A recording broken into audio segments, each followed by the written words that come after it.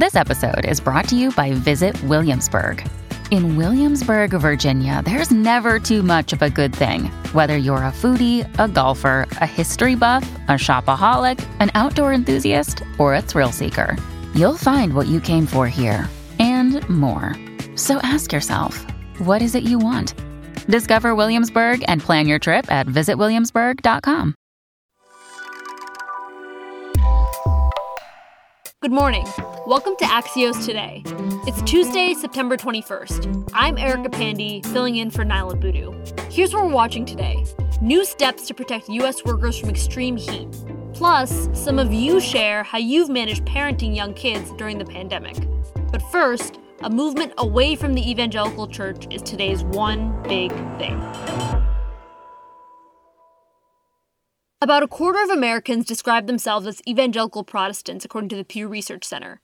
But lately, a movement of so-called ex-evangelicals is moving away from the evangelical church in the U.S. That's according to Axios' Steph Kite. She's here with more now.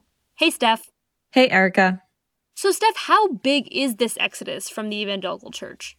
You know, it's really hard to measure. What we do know is that there are some social media accounts that have tens of thousands of followers, and these social media accounts are directed at ex-evangelicals or deconstructed evangelicals. What do you mean by this term, deconstructed? Deconstruction is kind of a buzzword that's been used within these circles, and it honestly has a range of meanings. For some people, it means that they've just stepped back from a certain kind of Christian church or culture or politics, while for others, it means that they've left organized religion altogether. So what is accounting for this rise of ex-evangelicals? There are a couple of different things that's happened over the past few years that have led to people leaving church and also being more outspoken about it. Donald Trump's presidency was one really big issue that a lot of people I spoke to brought up, that because we saw so many white evangelicals attach themselves to Donald Trump, for some people who didn't agree with his policies and didn't agree with his rhetoric, it became a flashpoint and a reason for them to move away and started highlighting issues that maybe they've always had with the church, but seeing people react to his presidency made them step away at the end. And how does social media factor in here?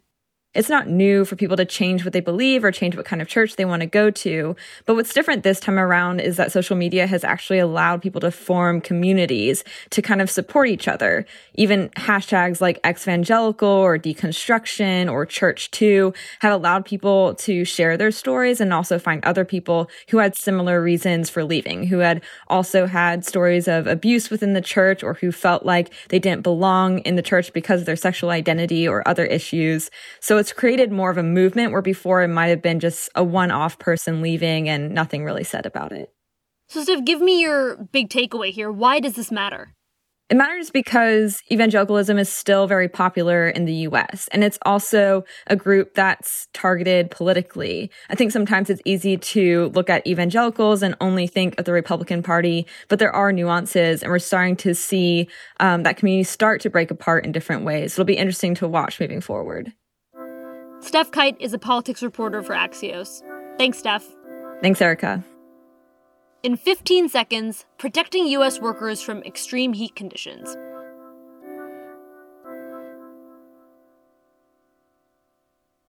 This episode is brought to you by Shopify. Forget the frustration of picking commerce platforms when you switch your business to Shopify, the global commerce platform that supercharges your selling wherever you sell. With Shopify, you'll harness the same intuitive features, trusted apps, and powerful analytics used by the world's leading brands. Sign up today for your $1 per month trial period at shopify.com/tech, all lowercase. That's shopify.com/tech.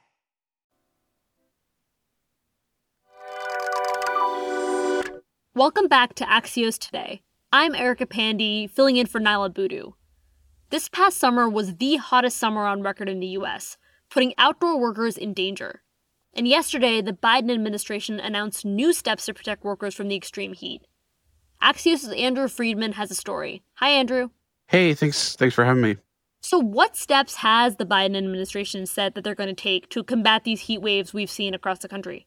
They are going to take a step that advocates have argued should be taken for the last several years, which is to actually make a rule through the Occupational Safety and Health Administration, OSHA, that will define proper protections for workers from extreme heat.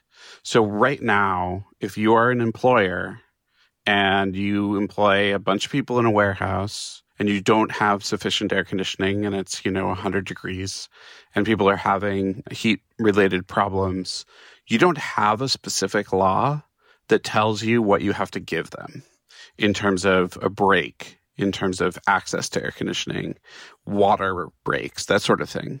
This rule through OSHA would add a new requirement to businesses and to farms, especially farm workers and anybody who has to be out in fields working is especially affected. Construction is a major sector that essentially is losing work days every year because of climate change.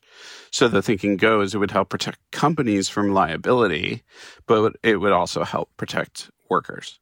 This goes so far beyond just dealing with some heat at work, on a hot day. This is affecting a lot of different communities. Who is this hurting? Yeah, so this really has a disproportionate impact, especially within urban areas, on communities of color and poor residents.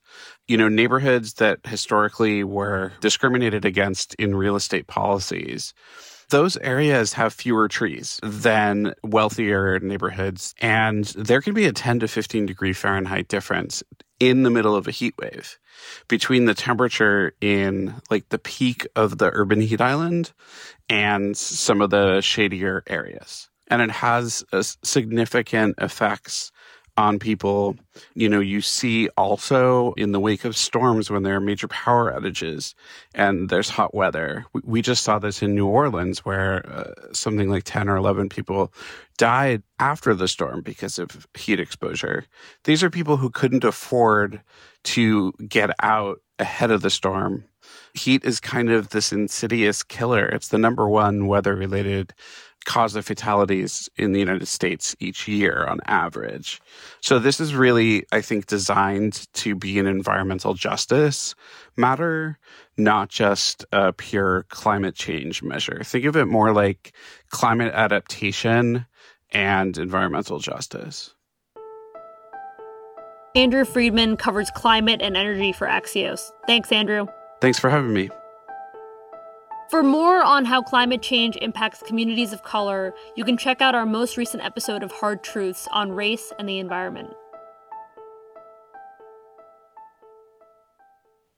All last week on the show, we brought you stories about the impact of COVID on kids, and we asked you to tell us how you've been supporting your young children through the pandemic. Here's some of what you told us.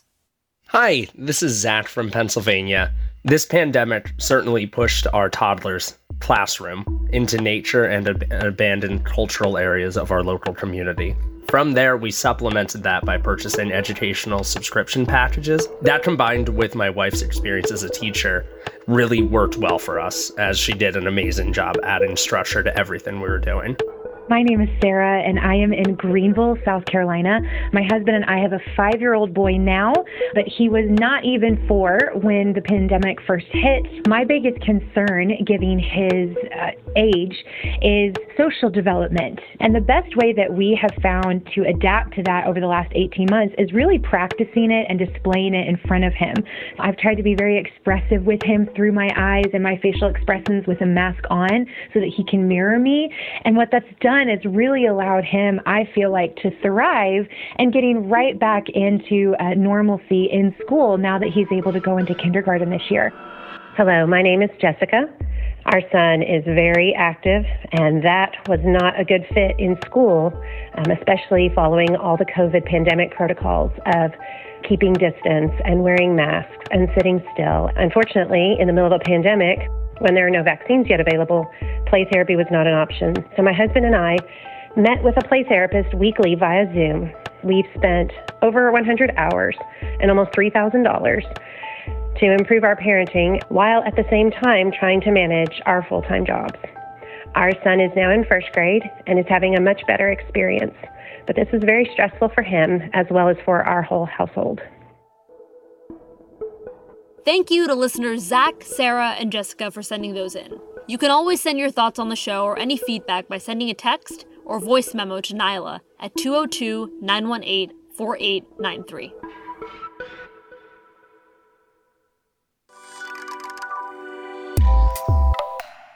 That's all we've got for you today. I'm Erica Pandy. Thanks for listening, stay safe, and Nyla will be back here with you tomorrow morning.